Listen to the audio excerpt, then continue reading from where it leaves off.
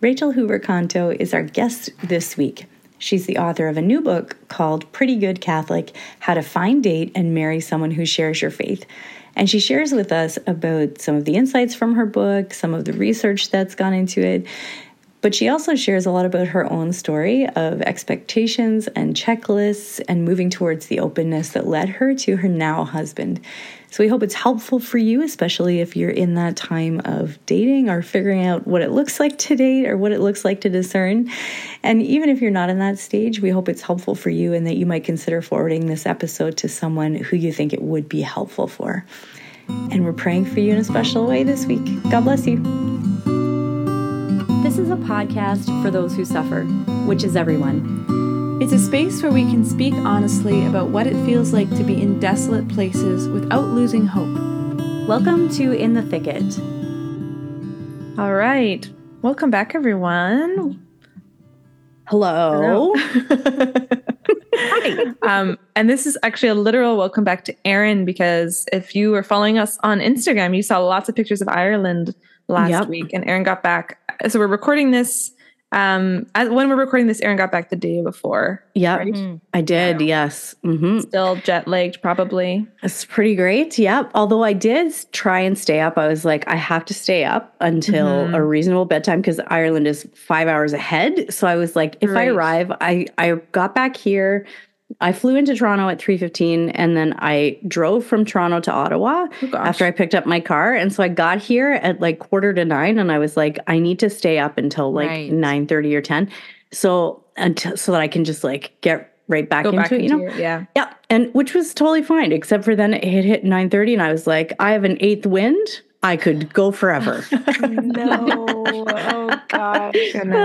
But then that went away fairly quickly. And then I had very good sleep. But in honor of you all, well, thanks to those who are following along and commenting and loving on the pictures, which was fun. But I did bring back some very special Cool Swan award-winning premium Irish cream liqueur that is apparently better than even Bailey's. Sorry if anybody works for Bailey's and is listening. So let's see. You're trying it. Oh, I like it. Okay. It's delicious. Yeah. Okay. Yeah. That's really good. That's great. I wish I could steal some and try it. I know. On the screen, but technology. My sister and I went to, also, if you're watching this on YouTube, you notice that there's like another person here and she's just sitting here quietly and smiling. So we'll introduce her in a second, right after we finish talking about alcohol. But my sister and I went to Ireland in February of 2020, like right before the pandemic. And I remember when we flew back, people in the airport had just started wearing like masks and stuff. And we were both like, what is this? Like, should we be wearing a mask? I don't know, whatever.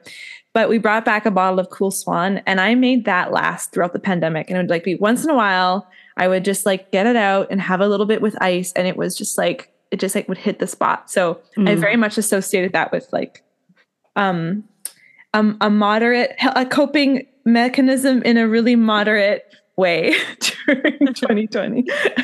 That's nice. Amazing. Yeah. Anyway, we should say I got to stay with your sister Nicole, which was so fun. Right. And her husband and their two kids and crazy dog. I was saying like the dog, Jenny is so sweet. She's like a year-old Cocker Spaniel. Kind of mix, I think. Anyways, but she's kind of like a spasm personified in a dog. It's kind of like her personality, you know, but super cute. Yeah. So that was a lot of fun. The name Jenny is great. I had a friend in my program. We were laughing about how when dogs are named things that people are named, like it's a very like people name also. And it's just kind of funny. It's like, Jenny, come here. You know, that's like, that's such a, it's totally cute for a dog name too, but you know, like a person could also be named Jenny or like, I don't know, other like Edward, get over here. You know, like some really just person name for dog. Anyways. Yeah, exactly. Well, okay. So I won't make any longer here to introduce you to our wonderful guest today, who is named Rachel also. So we have two Rachels here. I was in it, ladies, beforehand. I'm like, I think I collect Rachels. It's very good. But this is Rachel Hoover Canto, and I know Rachel here. She lives in Nashville. Also, we're part of the same small group that we go to on Monday nights with Communion and Liberation. Actually, Rachel D'Souza is also part of CL up in DC. So, Aaron, I'm the only loser. Yeah. I'm the only one among us who doesn't say, the mystical presence revealed itself, and talk like a normal human being. Just kidding. Exactly. I love CL. It's fair. Well, awesome. At least you know the reputation of the Italian translated into English jargon that everyone's trying to figure out. So there you go. Exactly what I was ranting about on Monday. Yes. Yes. Yeah. As an English lover, it's very difficult for me. Yeah. That's yeah, right. Goodness. Thank you for having me. I really appreciate it. And as a listener to the podcast, very honored to be here. Which is so fun. Yeah, that's awesome. Great. Also, I was just going to say, we decided that Rachel is going to be Rachel and I'm just going to be D'Souza. That's how we're going to distinguish. There we go. Between us today. So we can keep track of all the Rachels, of all the Rachel going everywhere right now. That's right. In my brain earlier, and I'm a little bit tired, I was like, what can we call Rachel D'Souza? D'Souza? D'Souze? Just like, anyway. Susie? I will answer to any of those. Nicole vetoed that right away. Susie, like, immediately no. Yeah, I'm not picking. I'm pretty easygoing about most things, but when I have a strong opinion, you see it. Anyways, good. Yeah, there it is. Well, okay, so Rachel C. Would you like to tell us a little bit about yourself? So we have Rachel here because she just wrote a book. And we're really excited about the book, not only because the topic is, I think, really timely and important and it's going to be helpful for a lot of people, but also we're cited in the book, which is pretty cool because I don't think we've ever been, referenced. What? I didn't know that. No way. So cool. So anyways, So that's not the only reason why we're having you on, Rachel, here, but no. So Rachel just wrote a book and it's on dating. So I think this is, timely because it's February, which is when a lot of people, I used to call it, when I was single for many years, I always called Valentine's Day like Singles Awareness Day. Like that's the day you're really aware that you're single if you are. That's right. Anyway, so without further ado, Rachel, do you want to tell us just a little bit about yourself?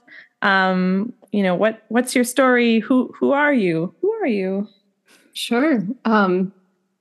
I am a rare Nashville native. Everybody seems to be moving to Nashville right now, but I've been here most of my life. So, and almost lifelong Catholic. My parents brought me into the church when I was 4. So it's kind of cool to be able to remember my baptism. It's just kind of a fun fact. And yeah, I went to Christendom College in Virginia, graduated hoping to be, I think, a great novelist or something like that, and didn't quite do that. But I have been writing in various capacities ever since. Done a lot of just freelance work for Catholic news outlets like OSV News, Catholic World Report.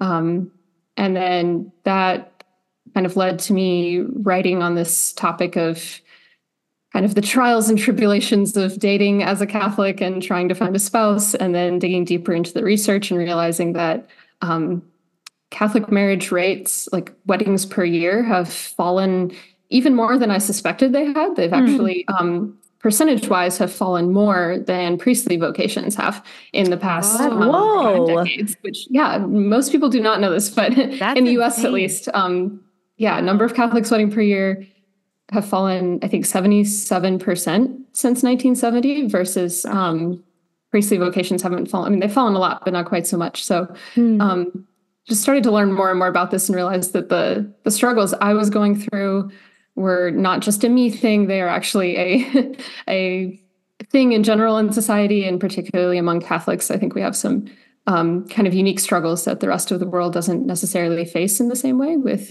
dating. And so I was kind of writing on this topic. I also had been going through my own long dating and discernment journey. It felt long, at least, as it was going on. And at some point in there, founded a singles ministry here in Nashville. So we ran mixers and speed dating events and things like that, trying to just get people to take some action and kind of bring people together. And it was more popular and more successful than I thought it would be. So there was this real hunger for kind of a safe space, in a sense, to go meet other Catholics in a way that's totally acceptable, to be looking for a date and not sort of this covert thing where you go to Bible study because you totally just love the Lord, but you also like really want to meet somebody, you know? I was like, let's just get it out in the open. That's single right. and don't want to be single and do something about it. So one thing and another, and it all kind of eventually turned into this book deal. So Vianney Vocations is the publisher. They kind of came to me after reading some of my articles and said, this is really timely and important and interesting, and we would like for you to expand on that and write a book about it. So that's so cool. Honestly, even like one of our top listened to episodes is called Dating is Possible. That was with Danica came on. And talked about. But so it's so true though, what you're saying is like, it's something that, but sometimes it doesn't get actually discussed like honestly. Or, you know, like a lot of the pitfalls of things or stuff like that. So that's amazing. Yeah. It seems to me that it gets very, I would say oversimplified. Like a lot of people want to say, well, people aren't getting married because they're just hooking up and living together, or people aren't getting married because X, Y, or Z. And what I found from just interviewing a bunch of people and taking anonymous surveys and all the things I did to work on the book was that it's not just one thing. It's so many different things, and they're all layered on top of each other, and they all kind of act like filters or stages in the funnel that kind of make it really hard to get all the way to the end and actually end up married. And that's just kind of a sad reality we're in. But I think there's a lot of hope and things we can do about it as individuals. And I should say, before we go too much further, I got married myself about a month ago. So yay! A husband walking past in the background. That's who that is. And Rachel, maybe I think it's fun. Tell us how you met your husband. We initially met at a friend's birthday party. So go to events of all sorts. That's always a good idea. But I didn't really think he was my type, wasn't really interested. And then we sort of re-met through, he's clicking his tongue at me right now. We sort of re-met through the singles events that I was running. He started coming to those and kind of making a point of talking to me every time. And then I eventually came around to giving him a chance. And we can talk about openness and whether people have a type or not, if we want to dig into that in a little bit, because that's something I'm passionate about. But that's awesome. So cool. Things that I've said are tried and proven, at least for myself. So hopefully they work for other people. There you go. Yeah. It's a good endorsement. You know, you ended up married, so at least one person, you know. That's right. Yeah. Well, okay. So then maybe you can share this, Rachel, what you found, as you said, you did some research. Actually, this wasn't like just sort of your opinions about things. Like you actually went and asked people, you did some kind of qualitative, and quantitative studies, right? Like these surveys and interviews. So like, what did you find? What are some of those, reasons why people are struggling to find a spouse? Sure. I found that there's basically just a different hurdle to get over at sort of every stage of the journey. So there are people who are just struggling to meet other single Catholics in their age range, because they'll say all the time, you can see this if you go on the like Catholic subreddit or really anywhere that people are talking about dating in the Catholic world, they'll say, there's nobody my age at my parish. There's nobody to talk to. I have no friends in the Catholic community. It's all just old people or married people with kids. So it can be really hard just to meet other single young adults in the Catholic world. And then if you do meet someone, there seems to be this, for lack of a better word, just kind of awkwardness and uncertainty about how to proceed. So people are maybe kind of interested in someone, but they don't really know how to signal that or how to, how long to wait before like asking someone out. Do you have to know somebody really well first, or should you just do it right away? Is that going to scare her off? Should the girl be asking the guy out? Should it only be the other way around? Like all of that kind of thing, just how to do it, just a literal like step by step, how to go from I kind of maybe am interested in this person to going on a date. And then getting from one date to a second date seems to be a really difficult struggle for a lot of people, honestly. Or just getting through those first few to the point of actually being in a relationship. And I think one of the big things that I found was a lot of people really struggle to know what's the difference between giving someone a chance and leading someone on. Right. And there's this extreme fear of leading someone on, or of that accusation of having led someone on and then like broken their heart. And so there's fear of getting your own heart broken. There's fear of hurting someone else, and just kind of how to navigate that. And then once people are actually in relationships, I think there's a lot of more of the things that maybe you've heard about, but sort of those deeper struggles of, are we really a good fit? Would we have a healthy marriage? Do we have good communication? And then every now and then somebody just kind of goes, wait, maybe I'm called to religious life or priesthood after all. And ditches the whole dating thing for a while and goes on a whole different journey. And that's a whole other thing too. Right. So there's all this like deeper discernment, just discernment difficulties, and not really knowing how to discern and how to do that with confidence and joy. So then hopefully, eventually people get engaged, but you have to go through all of those hurdles first. And I just found those things, there's a lot of other things that individuals could struggle with, but those themes of just not really knowing what to do and not really knowing how to discern well and what a good relationship looks like were big parts of it after the whole problem of just how to meet people. And people will go online. Of course, that's sort of the main thing that people are doing now. It's almost the default, I think, I found for people like, I guess Gen Z, like 25 and under, I feel like their default is, I want to date somebody now. I'm feeling ready to discern marriage, so I'm just going to go instantly to an app. And some people do have success with that. That can be really great, but there's also a lot of difficulties there because it's just a whole different way of interacting with another human that isn't entirely natural. Yeah. So kind of app dating etiquette and how to decide if this person on a screen is someone you would actually want to meet in real life is also a big struggle too. So those are some of the main ones. And happy to kind of dig deeper into any of those. I would love to hear, like, how did you find that in your own, like, coming through, being single and then experiencing your singlehood and then thinking about, like, how did you end up kind of coming to this place where you like, I want to do these events or like do this ministry? And what was it like kind of when you met your husband, and how did you experience those, like the getting over those hurdles yourself? What was that like? Yeah, this could be a very long answer, but I'll try to That's okay. Erin grabs her drink, settles that's in. Right. Yeah, it's good. Let's see. I think growing up, I assumed that people just grew up and just met someone and got married, and that it was just very natural and easy. And I think that's what, honestly, my parents assumed. I think that's what a lot of previous generations assume, because it seems like something so natural. Why wouldn't that just happen? Isn't everybody looking for a spouse, basically? And so I think kind of the first stage of discovery, I guess, was so for background, I was homeschooled, so and I did ballet as my main activity, so I really just interacted with girls a lot. I didn't really have guy friends, definitely didn't date in high school or anything. So going off to college and being part of this really close-knit, intensely Catholic community, I was really excited, like, hey, maybe this is how I meet my spouse, right? And I think I was surprised first to realize that people just weren't dating nearly as much as I thought they were. It wasn't something that everyone just did by default when they showed up on campus. There were sort of two options. There was, you met someone and instantly became completely attached at every hour of the day and were fully intertwined with each other's lives, like from the first semester of freshman year, and just stayed that way for a really long time.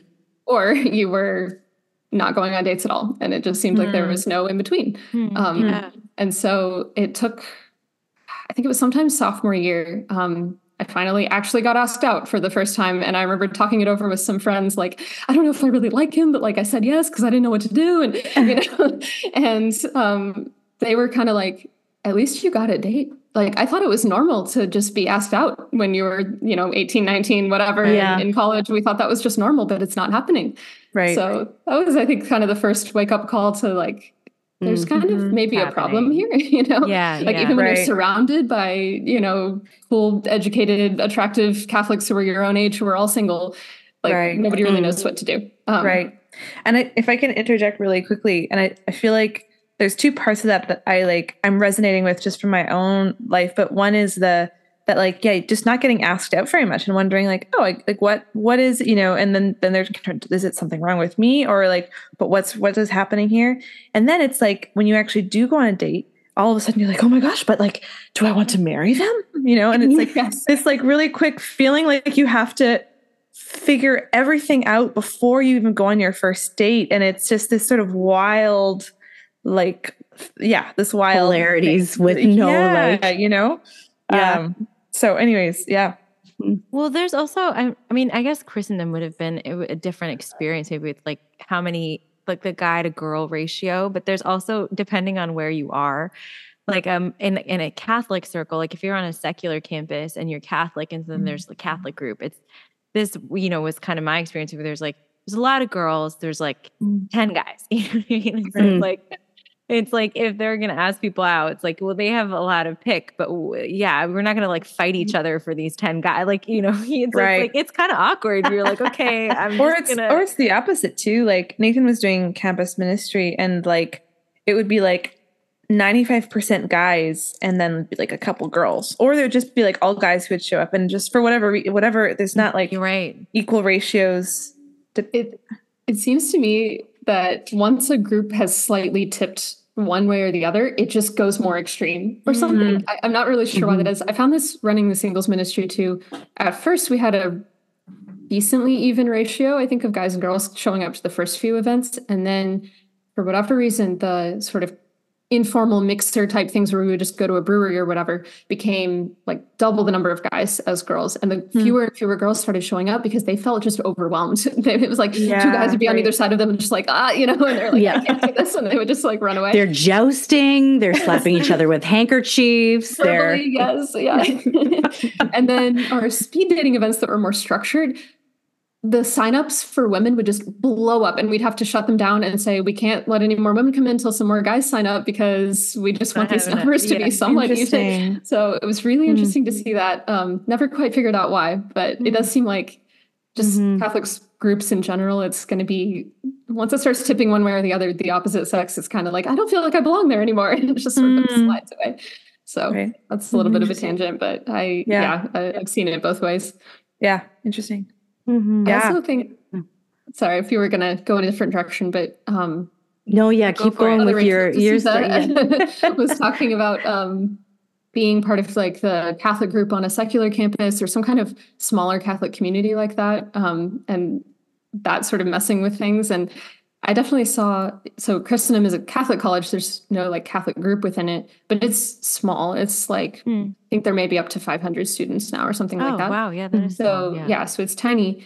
And I've definitely, from talking to other people and through my own experience, seen that those smaller kind of tight-knit Catholic communities can be almost the hardest places to date because everyone sees everything that's happening. Yeah. I mean, on my campus, you have to drive probably an hour away to just go for coffee with someone without somebody else from campus running into you and going, they're dating, and so there's just no space to like breathe and discern, it's like either, so people did feel like they had to figure out a lot and know the person pretty well before a first date, because a first date was a big deal because everyone knew you went on a first date. Yeah.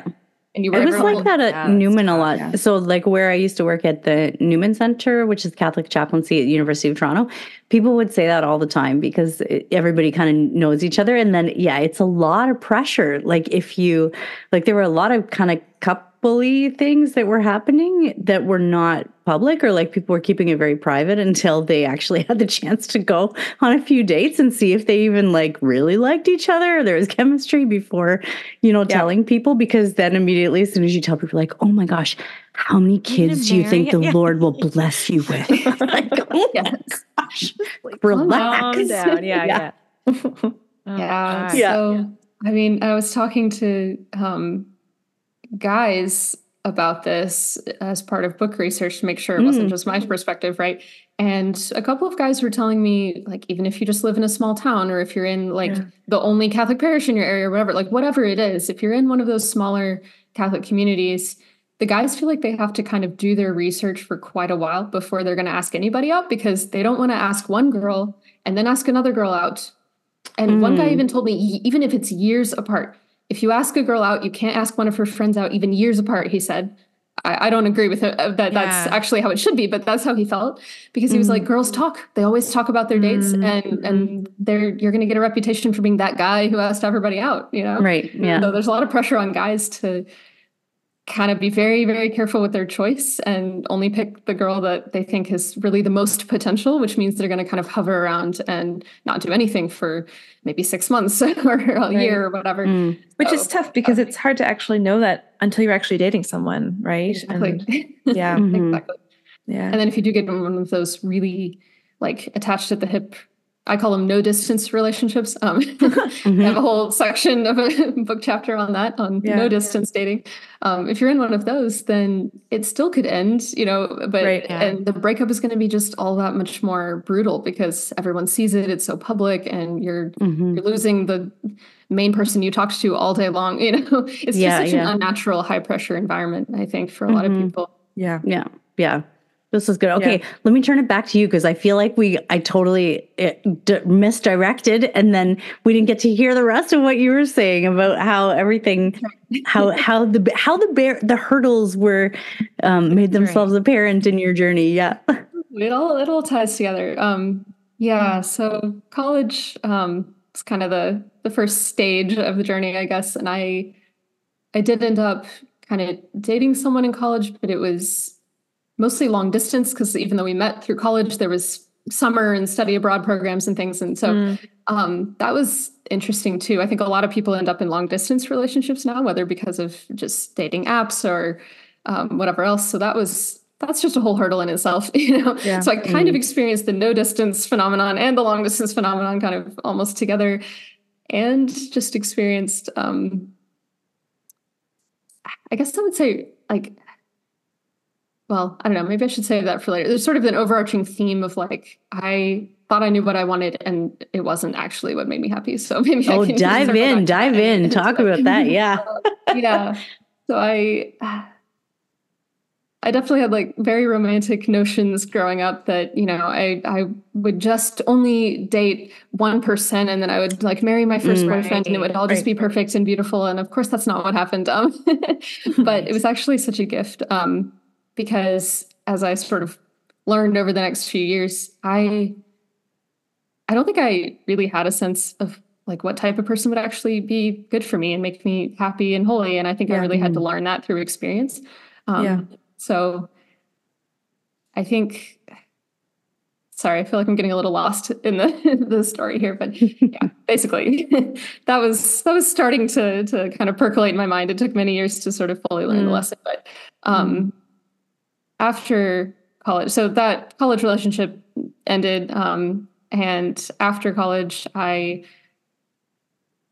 really thought that I was going to like meet my person in college. So it was very disappointing to like be a senior and have no attachments at all and no prospects.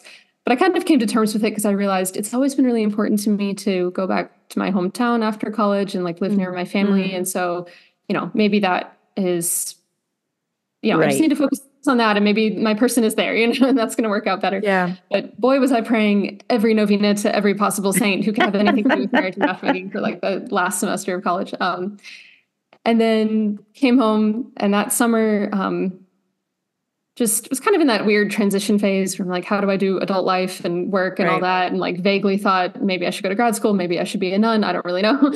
And then was praying a novena. This is going to become important later. In August of 2017, I was praying a novena that the college actually like sends out to all the alumni every August. It's Our Lady Undoer of Knots. If you've heard of that devotion. Yeah, I'm a huge fan for lots of reasons now, but it goes from the Feast of the Assumption to the Feast of the Queenship of Our Lady, I think. And I was praying it largely with the intention of kind of my vocation / future husband. And in the midst of it, met someone like literally on the steps of the church after daily mass, like perfect Catholic, meet cute, everything was great.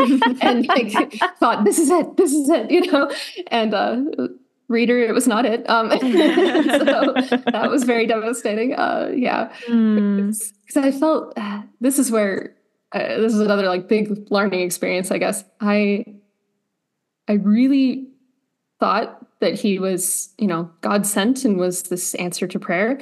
And then he was, he exited my life, and it I felt very betrayed by that, I guess, kind of betrayed by God, very confused. Like, I thought my prayer was answered. Now it's not answered. What's going on? And really it was terrifying, but I kind of had to realize I was kind of making an idol out of this relationship and this person and out of marriage in general. And so I think ultimately it was fruitful because it forced me almost to kind of like deepen my relationship with God and make everything else be conditional on my relationship with God rather than the other way around. So yeah, that's a whole, I feel like that could be a whole topic for another day in itself, but that was kind of a different experience. But I think what was also important about that experience was that I'm trying to not like, I don't know, see, these people still exist and I don't want somebody totally. There's like privacy issues, and I had to discern, kind of what to include in the book for the same reason. But everything I say is no hard feelings against anyone else. This is all just what I personally learned from it. We'll just make that clear. I think the college relationship, I had this very intellectual way of going into it. Like, I was in a stage of kind of mistrusting, I guess, feelings and passion. I don't know, studying a lot of Aquinas and Aristotle. And actually, they don't actually say this, but I had translated in my mind as like feelings are kind of bad and dangerous. And I should just, discern only with my intellect. And so I thought, I want a good Catholic guy. Here is a good Catholic guy. I guess I'll just go with it and give him a chance and see what happens. And really didn't have a lot of feelings for him, honestly. Kept giving it a chance for months. And so when it ended, it was like disappointing, but it was also like, I wouldn't really call it a heartbreak exactly. It was just kind of like, all right, I guess, that's God's sign that it's just not going to work. And then the post-college relationship was kind of almost the total opposite. Like, yes, he was devout. He was at daily mass. So I had this background, but like, it was the type of thing where, on our first coffee date, I was like, I can see myself marrying him. This is, it was just like instant fireworks. Everything was very, very feelingsy, I guess. Right. And so it was beautiful, I guess, to be in touch with my feelings and to realize like I can actually feel that passionate about someone and I can feel like romanced and pursued in the way that I used to dream about. And, this is, also part of the healthy human experience, but it was too far in that direction. So it was kind of like, like lots of physical affection and lots of just kind of being cute together and not so much talking about practical things like, what would life be like if we got married and that sort of thing. So I had kind of tried these like two different ways of doing a relationship, neither one of which really seemed to work very well. And I think, I'm sharing this as just my story, but I think it's also things that became relevant to the book because I think a lot of people are kind of struggling with like falling into one extreme or the other, or just knowing how to like tie all of that together. And so then I had my little, I like to call it sudden vocational discernment syndrome. It's where you suddenly think that the vocation that you always thought you were called to is not the vocation you're called to, and you go on a completely different trail for a while. And well, it wasn't super sudden, but like as I was sort of healing from the ending of that second relationship, I was thinking and praying a lot, like, I just can't imagine anyone better than that guy, but like I have to trust that like God has something better in mind for me. And I mean, the Lord is always better. And so, maybe I should marry the Lord. Exactly. Aaron is like, that's a good version. So I, that plus a couple of other factors, like a priest casually mentioning to me, have you ever thought about consecrated life? And me taking it as, it's a sign from the Holy Spirit. Again, whole other topic we could go into sometime, like people giving well-meant but unhelpful discernment advice. I went on a discernment journey. I was pretty serious about becoming a contemplative nun for almost a year. And again, very, very fruitful in that, I got closer to the Lord and I have a lot of respect and gratitude for religious life, but ultimately was kind kind of just force marching myself through this discernment process, and it was not it's not a good fit. That kind of similar to like the first relationship. I feel like I was stuck thinking like, well, I haven't gotten a clear no. Right. So it's still a maybe. Going. So I need to keep like forcing myself forward. And fortunately, a couple of wise people finally kind of intervened in my life and said, you don't seem like you want this at all. You don't seem like you're happy. You know, joy and peace are actually fruits of the Holy Spirit. And maybe you should pay more attention to those and remember that you have free will and you get a choice in the matter. And so that was, that was just a big, long detour, maybe a good detour in some ways, but a big, long detour, which brings us up to mid 2020, like June-ish of 2020. And I finally told the nuns, I don't think I'm called to do this. And that was that. And then was super excited to get back into dating. And during the time that I had been discerning religious life very seriously, had like turned down a couple of dates and was kind of frustrated with like, where were all of you when I was completely single and not discerning religious life? Like, what's going on, you know? And so kind of dove back in by reconnecting with those gentlemen and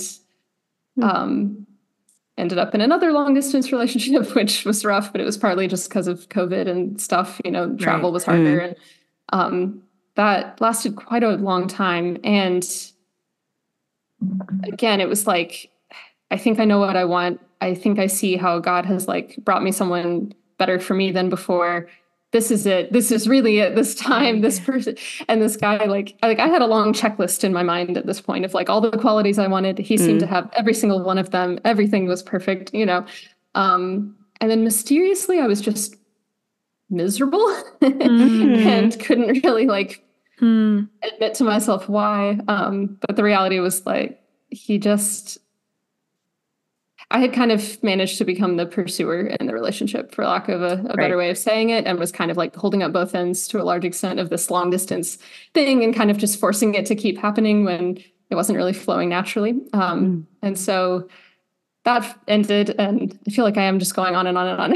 No, it's so good. Interesting to people, there's a lot of people listening, and even myself, I'm like, oh yeah, I remember learning that. Oh yeah, I remember that relationship where I learned that thing, right? And it's like, why do so many of us have to learn the hard way? This is why I wrote the book, so other people. But maybe that's the answer. It's like, actually we have to allow ourselves to like go through this process and let go of that idealized, I'm just going to marry and, you know, going to meet, marry, done kind of thing, which maybe that happens for some people, but it does. It's okay if it doesn't, right? Yeah. Right. Anyways, and I think for me at least, I tend to just over plan in a way and think that I have it all figured out. And God really likes to kind of show me by experience that I don't know what's best for me. And I don't have it all figured out. It can be so hard in the midst of it, but it's ultimately very beautiful.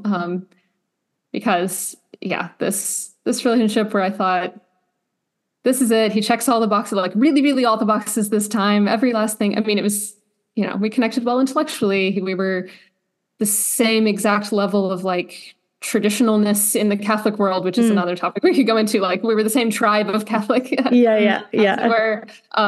Which can be kind of hard. That's another obstacle I think people face is like wanting the same, not just a Catholic, but the same type of Catholic. And I had found that. And, you know, physical type was like the one that I kind of always daydreamed about or thought I really liked, you know? And so there was all these different things.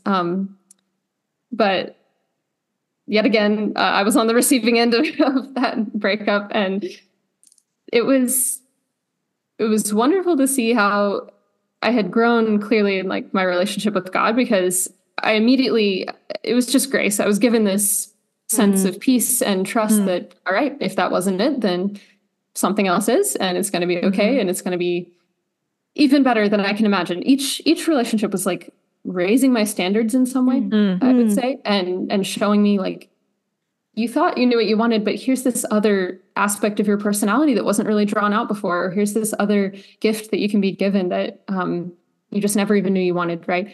And so I knew that was what was going to happen again, right? I was going to it was someone I couldn't imagine was going to come along. And I I knew that, and yet I still just kind of sat there going, all right, so here are all the good qualities that the last one had, plus a few more that I can name. And this is what I'm looking for now. Just sort of like ups the ante a little bit more. But so this gets us up to like beginning of 2022. Yes, beginning of 2022 is when that relationship kind of came to an end, and I was making my new checklist and kind of getting back out there. And that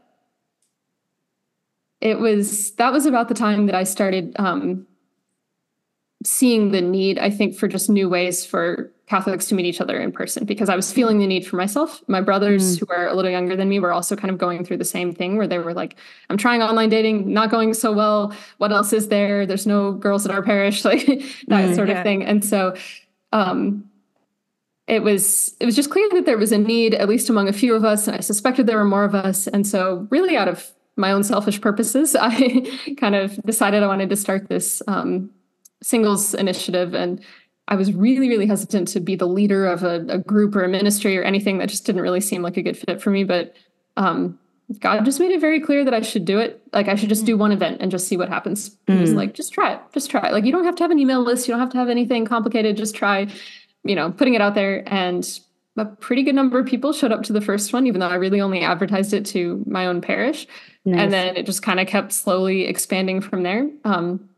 So I was running this whole thing. I kind of slowly made it more organized and made it bigger and better, and got it to a point where, lots of people were showing up like once a month and meeting new people and mingling, and guys and girls were actually talking to each other. It's amazing how if you go to a Catholic event, maybe not just Catholic, but this is where I see it, like even in the beginning at the singles events, like the guys and girls would kind of show up, and then they would all just kind of slowly turn in on themselves and talk in their own groups. And I had to come around and like tease them about it and be like, gentlemen, you are not here to talk to each other. Can you please go talk to this lady? Like, And like, I was like, do I have to treat you all like we're in, third grade and make you sit boy, girl, like, talk to each other?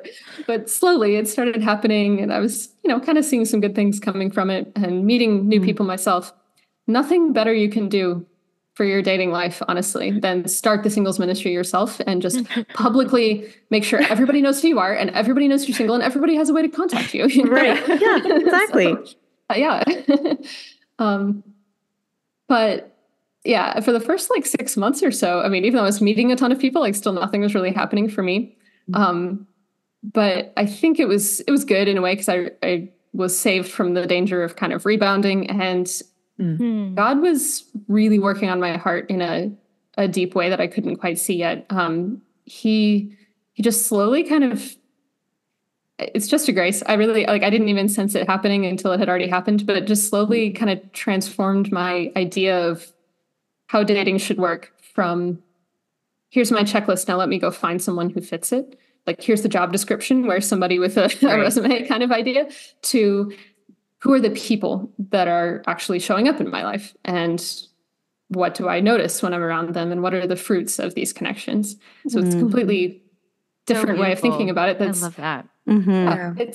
It was so much more fun, honestly, once I kind of had that mindset shift, because then I started to just be very open to, like, if a guy asked me out, I was just going to go, and I was just going to talk to him and get to know him a little bit and see what happened, and it didn't have to be a really big deal, because I wasn't looking for like, oh, but he doesn't have this quality. I'm looking for like instantly out the gate. I still had my things that I sort of would see as green flags, or, the basic things I was looking for. It's not like you don't have standards at all, but it was less like, oh, I don't know if I should say yes to this date because I think he has, this and this that don't really align. And it was more like, oh, how wonderful that somebody like wants to spend some time with me, and I'm just gonna like, let's just have fun with this a little bit and see what happens.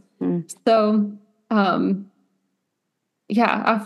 little ways into running the singles ministry, I started to get asked out more, and honestly, almost more than I could handle at one point, because it was like, I just know so many people now, and everybody has like a way to be in touch with me. And it was a little overwhelming, but it was actually a really fun time, because also this is something we can go deeper into if you want, but I think you've actually talked about it on the podcast before. I, for pretty much the first time, was open to like going on dates with multiple people kind of at the same time, and not being like, we're either not dating at all or we're like in a serious relationship kind of out the gate. It was more like, maybe the first date won't even turn into a second one. So what's the big deal of like scheduling both of them at once or even letting it go on for like potentially a few months, and just kind of taking it a step at a time. And I was honest with everybody when I was doing that. I decided to be kind of forthcoming and say, like, if we had like 1 or 2 good dates and the guy was asking me out again, I would just say something like,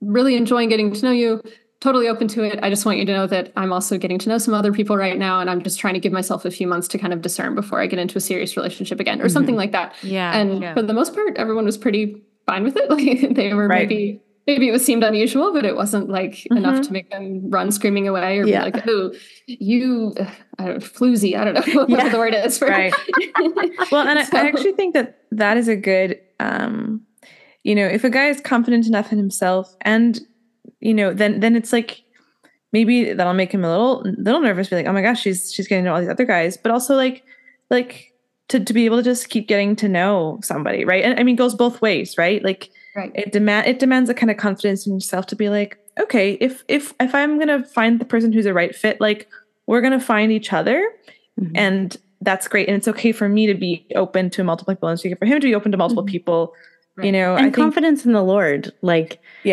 right. Like that it's, that he's working in it all, like that he reveals things when they need to be revealed, that he guides us in like the actual movements of stuff that we're making and not just like when we're sitting around statically and then waiting for him to majestically give his, will, infuse his will into our lives before we make a step. Right. Rather than trying to just grasp onto some person, be like, I want to date with you. I like you. Let's be exclusive. Right. Like you talked about the, what's the word you used, Rachel? The no distance relationships. Relationships. Right. Yeah. Yeah. I found for me, it really helped me. I think I had a pattern in the past of just getting like really emotionally invested in a relationship very quickly because it was usually just one guy who seemed amazing and, nobody else on the horizon. And it was helpful to just take a little step back and kind of go, basically, these are like new acquaintances or like new friends. And there's a potential for a romantic relationship here that might eventually lead to marriage, but I don't have to be so focused on that and put so much pressure on either of us. Like Nicole's saying, like I can actually just like, I made a conscious effort to, when I was actually on a date, just only pay attention to this person in front of me and just be in the moment. I'm not like comparing him to somebody else, like at the same time. It's just be in the moment, pretend like this is the only person in the world, basically. I know Mother Teresa and other saints are often said to make people feel like you're the only person in the world when they were talking to them. And that's what I kind of tried to go for. Just like, let me just get to know this person. And no matter what happens, it's never a waste of time to get to know someone. That's an image of God. Like it's a gift to get to spend time with someone. I think that's really key, actually, because I think there's a lot of reasons why people maybe are afraid to, in instance, waste time dating, or like, am I going to waste time if I'm dating all these different people and it's taking me, and I have this timeline in my head, or am I going to waste someone else's time if I'm not their person and I'm wasting their time and I'm risking, but all of those kinds of things. I feel like I've had these conversations with people where we're like, that's a fear. And it's like, we put a lot of responsibility on ourselves to kind of protect everyone. And instead of accepting kind of the process, and it's hard. Like I've been there, and it's I do. But being able to just be freer with that is a gift and a goal, right? I think as part of dating. I do think that like the idea that has helped me a lot too in dating. I'm still dating, and I'm not dating anyone right now, but I'm like in that zone of my life still. Help me, Lord. But like but I find I remember a big switch for me a number of years ago. Like I can't remember how long ago now, where I used to be kind of like, I don't know. I think we all have like different kinds of walls and whatever it might be, wounds or trauma or different things that you kind of build up in your life where you're on guard. And I think you described so well. Thank you so much for like some of these barriers that we have, because I think you really described a lot of them really well. And there's a lot of nuance there as to why dating is difficult for Catholics specifically. And one of the things for me was like, I don't want to, the not leading a guy on thing, or like, I don't know, it's kind of weird. And I would not really know how to be, you know, on a date in a way that's like open to this person, but also not lead them on. And like, you know, when I was younger, I was like, what the heck, how do you do this? And then I kind of had that realization too, where like, okay, it's not about that. It's just like, somebody wants to spend time with me.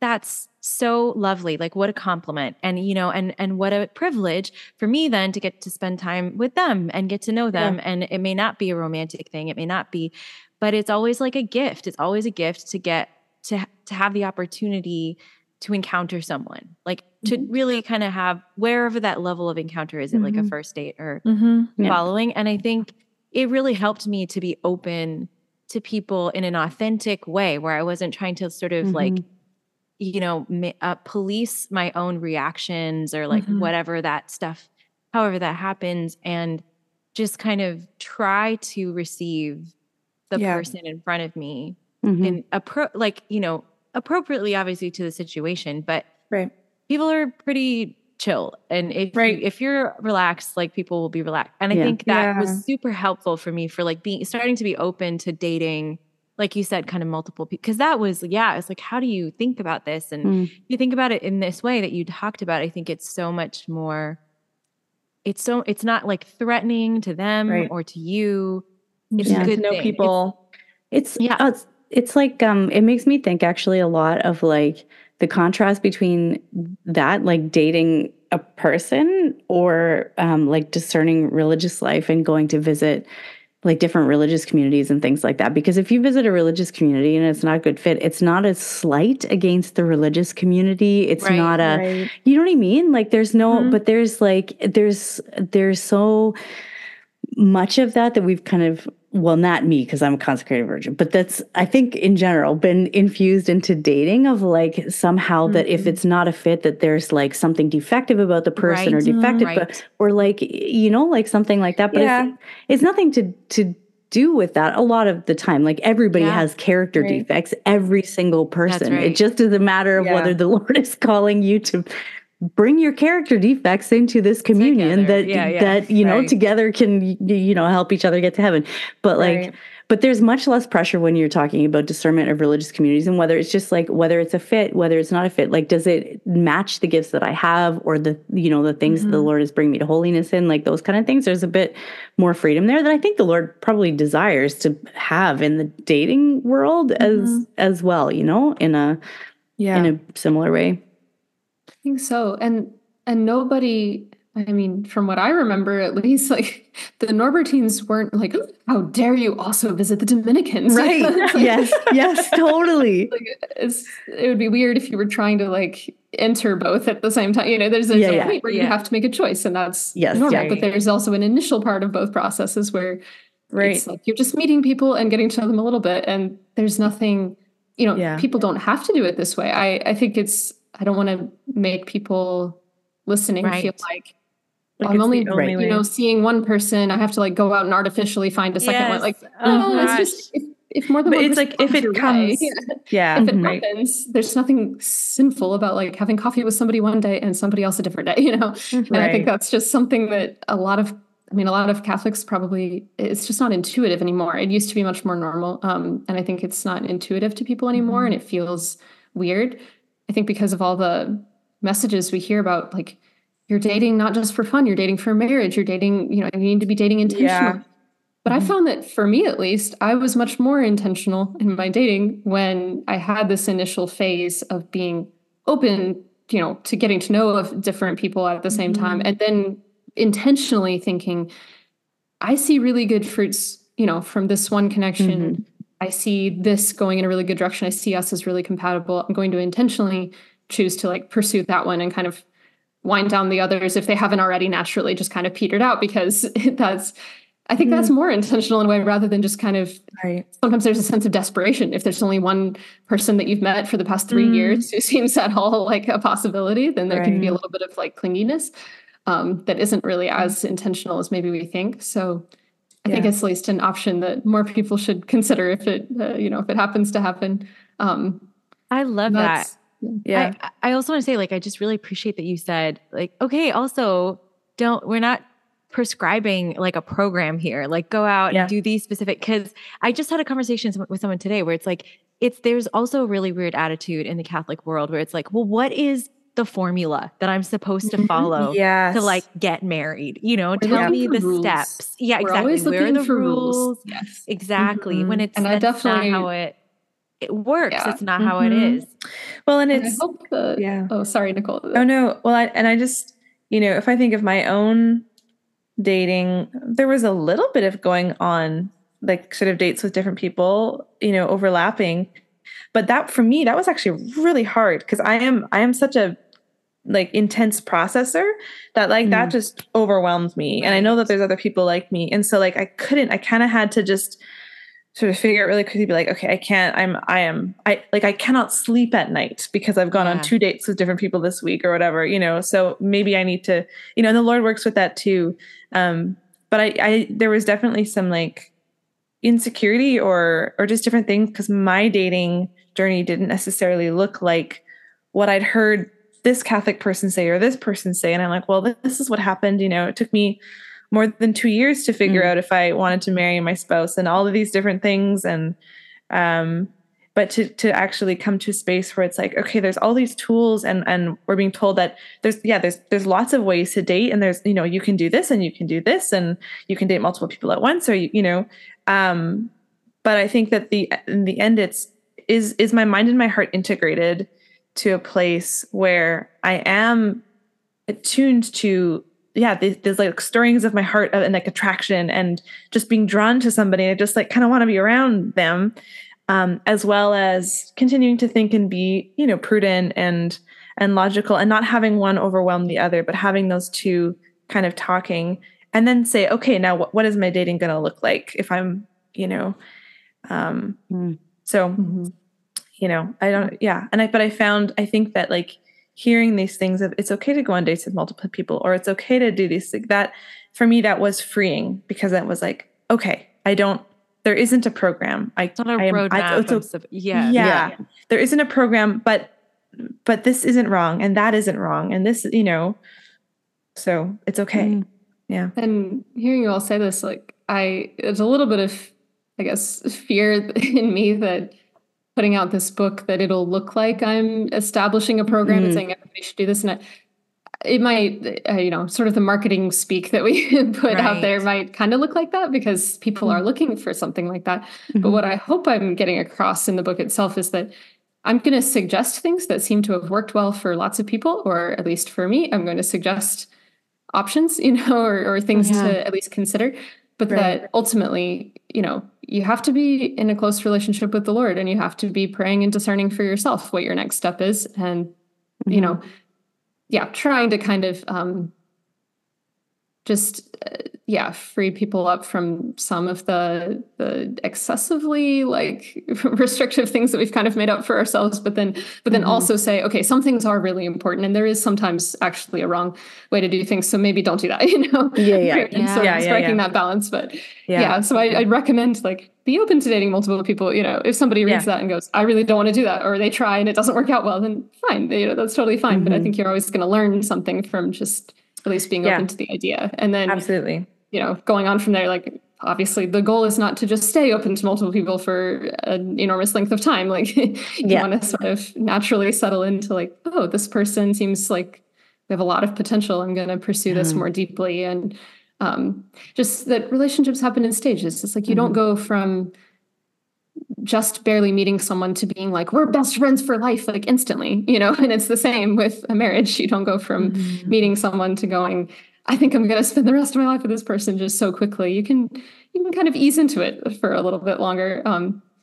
I think interestingly for me, I don't know that it would be this way for most people. It was just what happened for me, but I felt like because I kind of slowed down the initial stages of my relationship with Enrique, my husband, because he was one of the guys I was kind of seeing alongside others for a while. And because we did a speed dating event and I had met him a couple times before, but I finally was at that mindset of like, I'm just going to default to yes. I'm going to say like, I'm good with any of these guys, if they wrote me down and kind of, unless I have a specific reason not to, and just kind of see what happens. And so there's a lot more little details to the story, but basically, he was just one among several at that point in my mind. And then I just saw very clearly, like, he is really wonderful, and we seem to be a really good fit. And I'm going to, just continue encouraging this connection.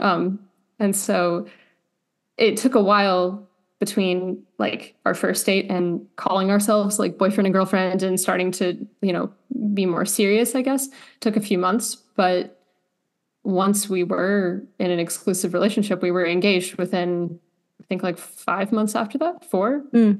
So it wasn't very long. So it actually seemed to kind of speed up the whole process. The overall process. I think. I mean, because I had been in a much longer relationship before that didn't end up in marriage. So it's sort of like, it's not, there is no set amount of time that you necessarily need. It's more like, like we just happened to be able to converse really well and talk about important things more quickly once we were in it. So, I don't know if that maybe gives some people a little perspective. Like if you're hearing just, it's okay to like date lots of people and take some time before you get into a relationship, that might sound like, well, oh my gosh, you're extending the process by like 10 years to get married. Like it could sound like it's pretty long, but for me, it actually seemed to go very quickly. Regardless, because, because I think sometimes taking the pressure off actually helps us to just get in touch with ourselves and see more clearly, which is good.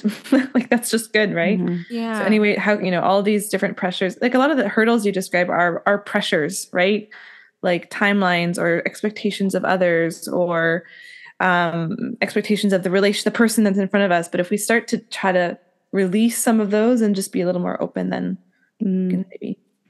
Yeah. I mean, I think what's interesting too is what you said, at the beginning of your kind of sketching out your journey with this, you're like, well, you just assumed you're going to go to college and then you're going to meet someone.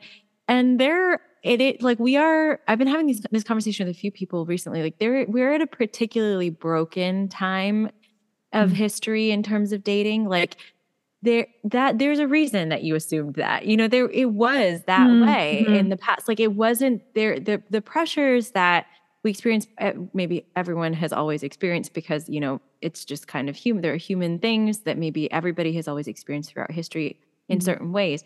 But society was kind of set up for people to date. There were natural places where dating was just like, or we call it dating, but whatever it was at the time. We're going to know each other. Yeah, it was just kind of there were like official practices for how to do this, like at dance halls or there were customs exactly that were just kind of normal, and that's how you would marry someone in your town or your village or your city or wherever, and so it's really, I think, like, I mean, I'm a millennial, and I really think, like, especially, I think millennials, like, we were kind of, and I think that's coming to bear now. There's a lot of women, especially, I think, even in the secular side of things, in their 30s now that are like, I don't know what happened, and like, I don't know how to approach this. And I think, the customs just kind of like dried up, and in the absence of that, it's like there is a real problem, and it's not just like individuals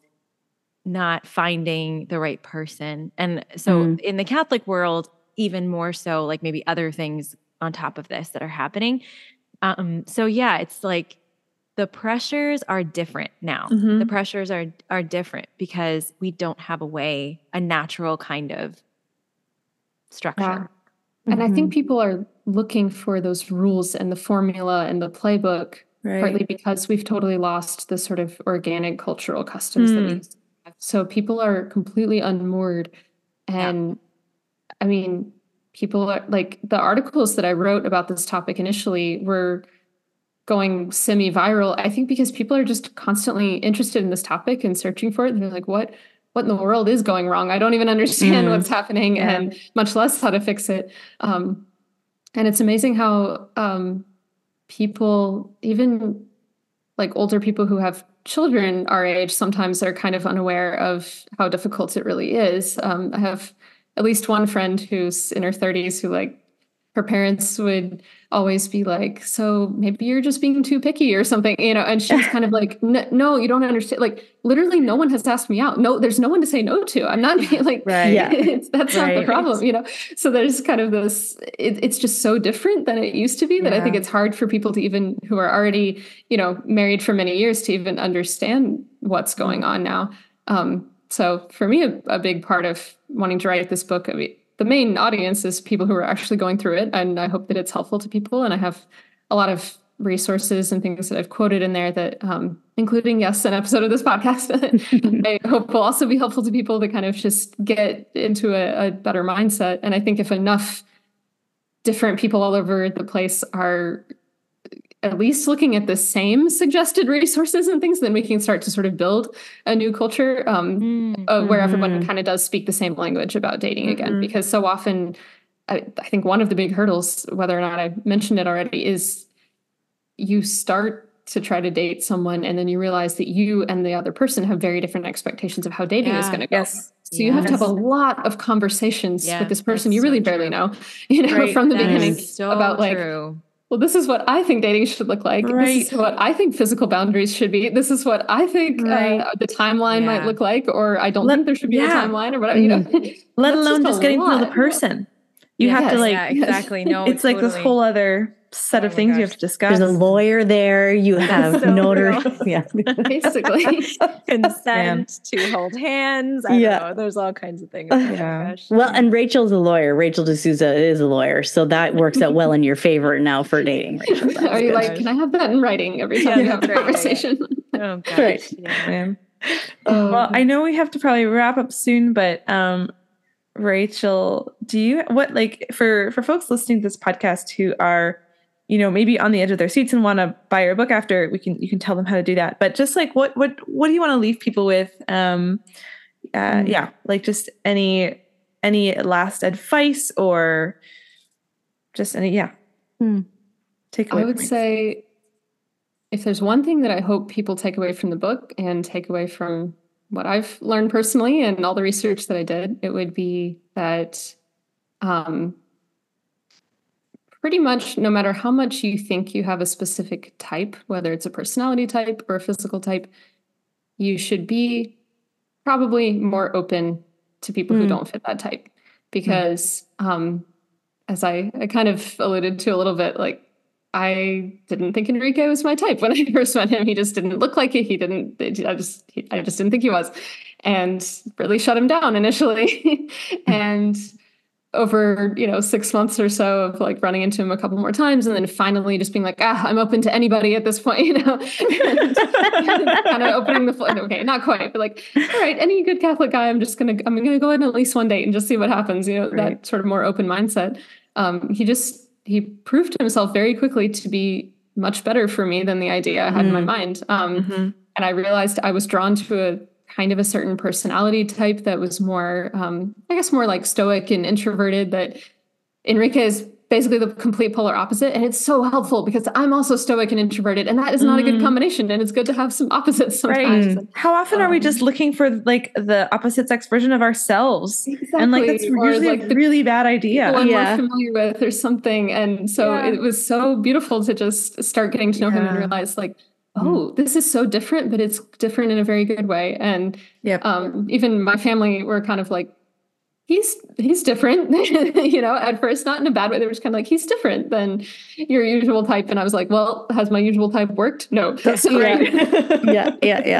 And now they absolutely love him. Everything's great. But so I would say, and I quote plenty of other people's experiences in the book as well. Like, I think, just all kinds of reasons why it just doesn't hurt to at least give it a chance. And then if you find that, you've gone on a couple dates with somebody who isn't your type and they still are not your type, then fine, but it's again, it's not a waste of time to just get to know that person and also get to know yourself better. So I think if more people were just more open, then everybody would probably go on more dates, and then everybody would know better what they actually want and who they're actually a good fit for, So I think that's the biggest thing. And I would say I have to credit, other people for kind of helping to teach me that lesson. It was God's grace, but it was also listening to and meeting.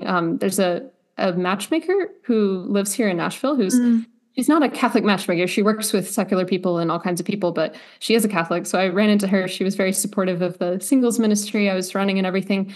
And she's very in favor of just, unless it's a absolute hard no, she calls it sudden repulsion syndrome. Like, unless you have, like, you're utterly repulsed, you would rather curl up in your beanbag chair than ever, you know, go out of your house with this person again. Like, then, you know, like, basically, as long as there's still a question mark in your mind, right, just say yes and like take one more step, go on one more date. I think she gives that advice maybe more to women because we tend to be even more exclusive, I think, than guys, and kind of like, I don't want to lead him on. But she said, she gave a talk to our singles group, and this really stuck with me. She said, as long as there's still a question mark in your mind, you're not leading him on, because you need more information. You know, you just need to know him better. So you're not leading someone on. If you're still questioning it, and you know, then you can just say yes, and it's okay. So I think that openness is really very important and very, I want to say that it's holy in a way. Like it is holy. It totally is holy. Like just be open to this image of God. Love the person in front of you. You know, and how often has it happened that God, like that what God does in your life does not look at all what you thought like it was going to look like, right? Or like that it's like the answer that he brings or the thing that he brings you to or whatever is nothing, like what you thought, but it's like a million times better and it fits you like way better, so much and better. Right. And it's I feel like that. I mean, I'm without me being like, I want to spill my guts now and tell my whole story because this is related, you know. But there's so much that resonates with me with, you know, my relationship with Nathan when we were, you know, so many times when I was dating him where I was like, I just don't know if this thing is really what I'm looking for, and I would be like praying about it and crying, and then it would be like the Lord's like, yeah, but do you like him? And I'd be like, yeah, I really like him. And then it would be, I was like, okay, why just keep dating him then, you know? Right. And now that I'm married to Nathan, I'm just like, there's many times where I'm like, Lord, like you were right. And he's like, I know. Like, you know? But I didn't know myself as well as I thought I did. So the openness is so important. It can be kind of humbling. At least for me, it was kind of humbling to realize like, oh, the guy that I really shut down 6 months ago is actually the best. But that's holy too, right? That's part of the growth. Humility. Something Nicole said made me think of another thought, and then it just completely went out of my head. But there are too many thoughts. That's why I wrote a whole book, and they're all in there. That's right. See, and that's just why that just means we'll have to have you back for another episode at some point. That would be lovely. Anytime we could dive deeper into tribalism and Catholicism. That would be great. Non-exclusive dating or anything. I feel like, just to wrap up my story a little bit, I remember pointing out, like, August of 2017, I prayed this novena, and I said that would be important. Yeah. I just want to share that the prayer was answered, because after we were engaged, Enrique and I and his mom were in a conversation. We were talking about how, I think she asked me, like, well, did you wish that you got married a long time ago, like, or something? And I was like, back when I was 22, I wanted to be married like at 22, you know, like I really hoped it would happen sooner, but now I'm glad it didn't, because I wouldn't have married him. Right. And then I just jokingly turned to Enrique and said, yeah, what were you doing in like or what were you doing in 2017 when I was 22? And he said, well, depends if we're talking about before August or after August. And I was just mind blown, because I was like, what's important about August? And it turned out that he had a, hope you're okay with me sharing all this, by the way. Okay. He had we'll edit it out if not. He had a experience of like coming back to Christianity, essentially, like during August of 2017. Wow. And we were looking at the dates. He was on this trip to Europe with some friends who helped to really bring him back to the Lord. And like, it's like the novena, like it's just the same dates. So it took my gosh, that's so 5 cool. years. No, 6 years. It took 6 years to see the fruit of that novena. But I was so blown away. We had already discerned, we had gotten engaged, we made our decision, but that just confirmed it even more, that like this really was God's will all along. And when I prayed for my future husband, the prayers were answered just in such a different way. Because if he hadn't come back to the church, like, of course we probably would never have even met, you know? Right. So cool. I want to leave people with that too, that there's hope. Like if you're praying novena after novena, like I was, and thinking your prayers are going nowhere, then they're probably going somewhere. It might just take such a long time or a more circuitous route to see the fruit of it, but it will be so worth it. That's beautiful. Oh my goodness, I love that. Love it. That's so good. I do. You haven't named I realize it might be in the title of the episode, but we haven't actually said the name of your book. Right. What's the name of the book? Where can people buy it? Yeah. Yes. The name of the book is Pretty Good Catholic: How to Find, Date, and Marry Someone Who Shares Your Faith. And you can buy it on the Vianney Vocations website. So vianneyvocations.com/prettygoodcatholic should get you to the webpage about it. As we're recording this, I think it still says pre-order, but by the time the episode comes out, it might actually be available. So they're actively printing it right now. Fun. Nice. Good. Okay, last little question. We have lots of listeners who are Catholic. We also have listeners who are not Catholic. Is this book going to be relevant, let's say, for some lovely Christian young people who are, I don't know why I said it that way, but anyways, but like folks who are not Catholic, but are, who are Christian and interested in dating and are wondering, is this going to be super, super like Catholic-y stuff, or are there sort of general principles? I would say there's maybe a little bit of both. I definitely have a lot of things in there that I think would apply to absolutely everyone who's struggling. Yeah. I quote some resources that are not Catholic resources, for example, other Christians and things, especially on the topics of like being more open and if you're going to date multiple people at once, kind of how to navigate that and why there's nothing wrong with that. And so a lot of those things, I would say the first like at least 4 to 6 chapters are probably pretty applicable to anyone.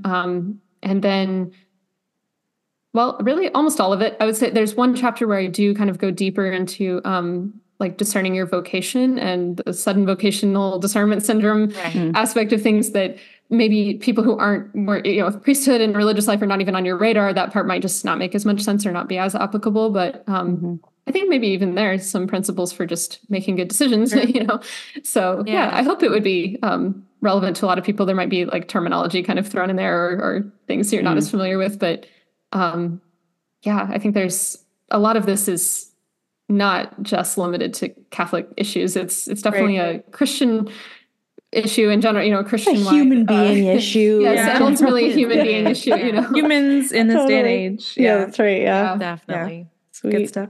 But I kind of focus on the niche just because that's what I know. And for sure. I want to, kind of get a little Catholic nerdy once in a while and quote Thomas Aquinas and love like it. that. That's great. Okay, well, before we close out this podcast, Rachel, thank you so much for being here and sharing. This has been really, really good and hopefully some really rich insights for people. But you also had a God wink to share with us to take us out today. Yay! Well, thank you all for having me. This is the first podcast I've ever done. So it's oh my gosh. You're pro. Great. Yeah. Oh, and I want to say the episode that I specifically quote or mention of your podcast was the one on purity culture.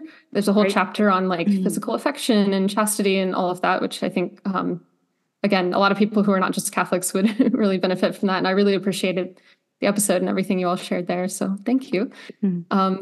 I think, and that's from this season, right? This season season, 4 in the fall. I was like actively writing that chapter and then listened to the episode and was like, ooh, that's good. I'm going to work cool. Nice. Awesome. Cool, yeah. That's a God wink in itself. Yeah. Yeah. Well, okay. By God wink, I asked Nicole if it counts because it seems kind of strange, but I guess that's the whole point. So I had strep recently and I've been on antibiotics, and you know how you're probably all aware, like the antibiotics can like kill all the good bacteria in your like gut and stuff. Right. And so then you have, digestive issues and whatnot. And so I was so excited to be done with my antibiotics and like rebuild my gut biome. I've been like nerding out about this. I'm like, I'm going to get some kombucha and some yogurt and and I really wanted to get some like unpasteurized sauerkraut because that's supposed to be really good stuff for that. And I was going to make it. So I was at the grocery store and I was looking for cabbage all over the place and I couldn't find any cabbage. But then they had this like completely raw, unpasteurized, like the exact right kind of sauerkraut that you don't normally see in the grocery store, just sitting there in Costco. So I was like, well, thank you, God. I'll take several. So that's great. Yeah, he loves to take care of me in little ways as soon as I start getting really anxious about something. Yeah, I will make my own sauerkraut. It will be amazing. There's like, here, it's at Costco. It's fine. Actually, you don't even have time, and it would probably mold and make things worse. So That's so cute. Oh, that's a great one. I like that. I love that. Dry sauerkraut. Amazing. Disgusting, but amazing. No, there's some sauerkraut that's so good. I feel like I've had this Polish sauerkraut and I was just like, oh my gosh, this is mind-blowingly good. So I don't know. Okay. I haven't had sauerkraut in a long time because it was not a good experience when I first tried it. So maybe I'll have to try the unpasteurized sauerkraut from Costco. Also, I feel like Aaron is more picky than all of us. That's true. Like, there's lots of things that I like that Nicole likes. Aaron's like, that's gross. Get it away from me. That's right. I'm a big food shamer. We've already established that. That's right. No. Yeah. Well, I had a housemate not long ago who used to eat sauerkraut by the bowlful. Wow. Like a salad. I don't think I'm on that level. I'll put a little bit on my hot dog. Put it on a hot dog. You're working your way up. There we go. Well, let's take it. Good takeaways from this episode. Date lots of people, be open, and eat your sauerkraut. And everything's going to be okay. That's right. Exactly. Yeah. That's right. All right. Thanks so much, Rachel. Everybody. And thanks for listening, folks. And if you, if you want to hear more from Rachel Hoover Canto about her book or different topics, let us know because, we can bring her back. So, yeah. Some bonus episodes. Nice. Episodes. There we go. All right. Everybody. Well, God bless you all. Don't know how to say goodbye. Bye. God bless you. Bye. Soon. Bye, guys. Thank you for joining us for this episode of In the Thicket. If you like what you hear, give us a rating and hit that subscribe button. We have new episodes every Monday with more stories and honest conversations about life when the going gets rough and the hope and humor amidst it all.